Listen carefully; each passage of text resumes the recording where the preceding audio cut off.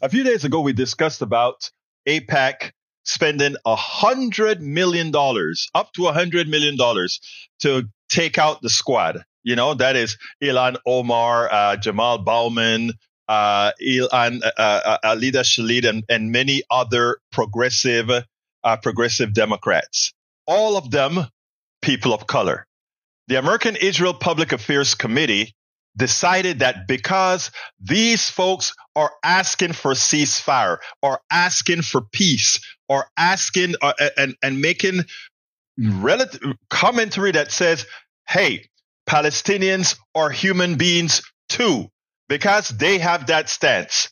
They must not. They must have 100% support for what Israel does, the Israeli government does, no matter what. If you don't do that, if you don't toe the line, then we are going to get you primaried. We are willing to spend $100 million on getting rid of you. That's a danger against democracy. Listen to this, and then we'll take it on the other side. 1,400 Israelis slaughtered by Hamas, women raped, babies beheaded, over 200 hostages. But Jamaal Bowman was one of just 10 votes in Congress against condemning Hamas's terrorism. Tell Jamaal Bowman to stand with Israel. That was a new ad now running in the District of New York Congressman, Democrat Jamaal Bowman. The ad is from the political arm of the American Israel Public Affairs Committee, or AIPAC, as it is more commonly known. And it is not the first time that AIPAC has tried to take on progressive members of Congress or even take on Jamaal Bowman himself. But it is the first time that AIPAC's mission is part of a larger battle within the Democratic Party over the Israel-Hamas war. And that fight is most evident in the debate between pro-Israel Democrats and the squad. Congressman Bowman is already facing a potential challenge from Westchester County Executive George Latimer, who says he will make a final decision after returning from a solidarity trip to Israel. Other squad members, including Cori Bush, Ilhan Omar, Summer Lee, and Rashida Tlaib, are all expected to face potential primary challengers as well. As Michelle Goldberg writes in the New York Times, a series of ugly primary campaigns fought over Israel will only widen the progressive political divide. But with horror at conditions in Gaza and Jewish fear both ratcheting up, an intra-party clash over the future of the squad now looks inevitable.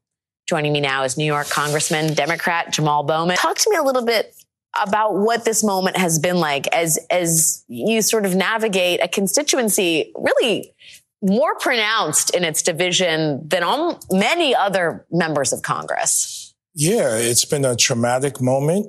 It's been a painful moment. It's been a moment filled with grief and suffering by my Jewish constituents as well as my Muslim constituents. And so it's been multi-layered. You have the behavior of the Israeli government, which needs to be critiqued very strongly in my belief. You have the impact of that critique on the Jewish community, both locally in my district and globally.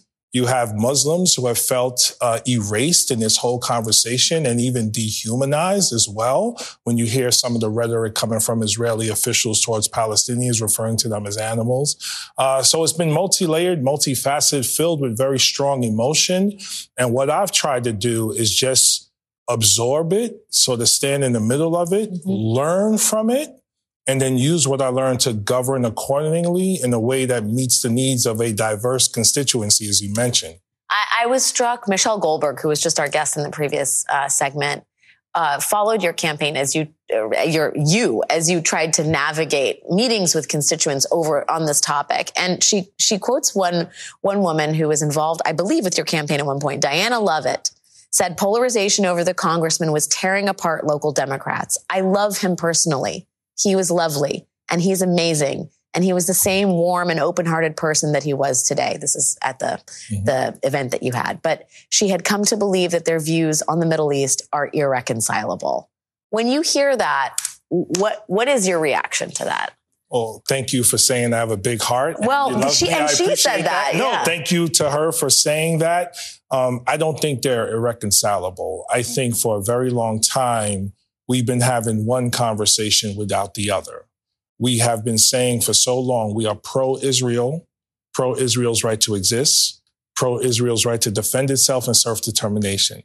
But we haven't been saying the same thing about Palestinians. And so what I've been trying to communicate, and this is all, again, based on my learning. I work very closely with Americans for Peace Now, J Street, If Not Now, Jewish Voices for Peace, and many organizations.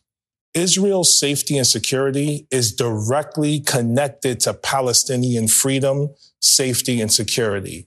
So we've been using a lot of rhetoric around a two-state solution for decades. And when I went there, I saw that we are nowhere near a two-state solution. Myself, as a sitting member of Congress, could not walk through certain checkpoints in the West Bank because I wasn't Jewish.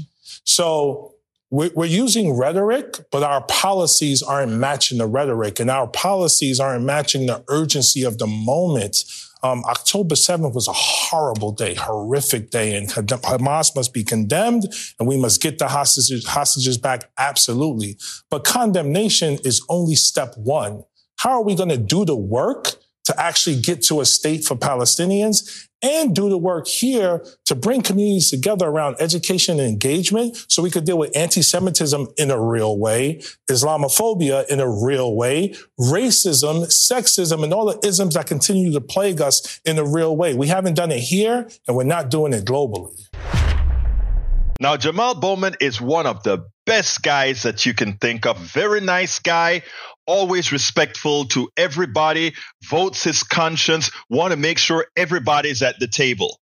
And for that, AIPAC, because he's not a puppet, because he's not a robot that says, whatever Israel does, it's okay. We will definitely support them. Because he decides that's not who he's going to be, that he's going to believe in humanity. He's going to believe in morality. He's going to believe that an Israeli child that was murdered has gone through the same pain as an American child or a Palestinian child. All lives matter in this regards, folks. Every single life matters. And because he's taken that stance, because the squad is taking that stance, because they decide that this neoliberal militarism isn't the answer. After all, they've been at it for 75 years and they're just killing in between each other. Of course, because of the asymmetric warfare that we have here, Israel always exact orders of magnitude more death, destruction, and pain on Palestinians than they inflict on Israel. And you don't have to create stories. You don't have to create anything. Just look at the numbers. Just look at the state of destruction in city after city, Palestinian city versus Jewish city. According to everything that we see, they make you believe the one group is always the aggressor. Folks, your eyes are not lying to you. Death. There are now, for the 1,200 Israeli deaths, that's horrendous. It was criminal. It was terroristic. But now for that, the toll in Gaza is 10 times, more than 10 times that number. Where is the humanity? Where is the empathy? Where is the morality? We spend a lot of time deconstructing the news, trying to parse it into a form that everybody can understand. We try to find those little nitpicks where it flies above the fray, etc.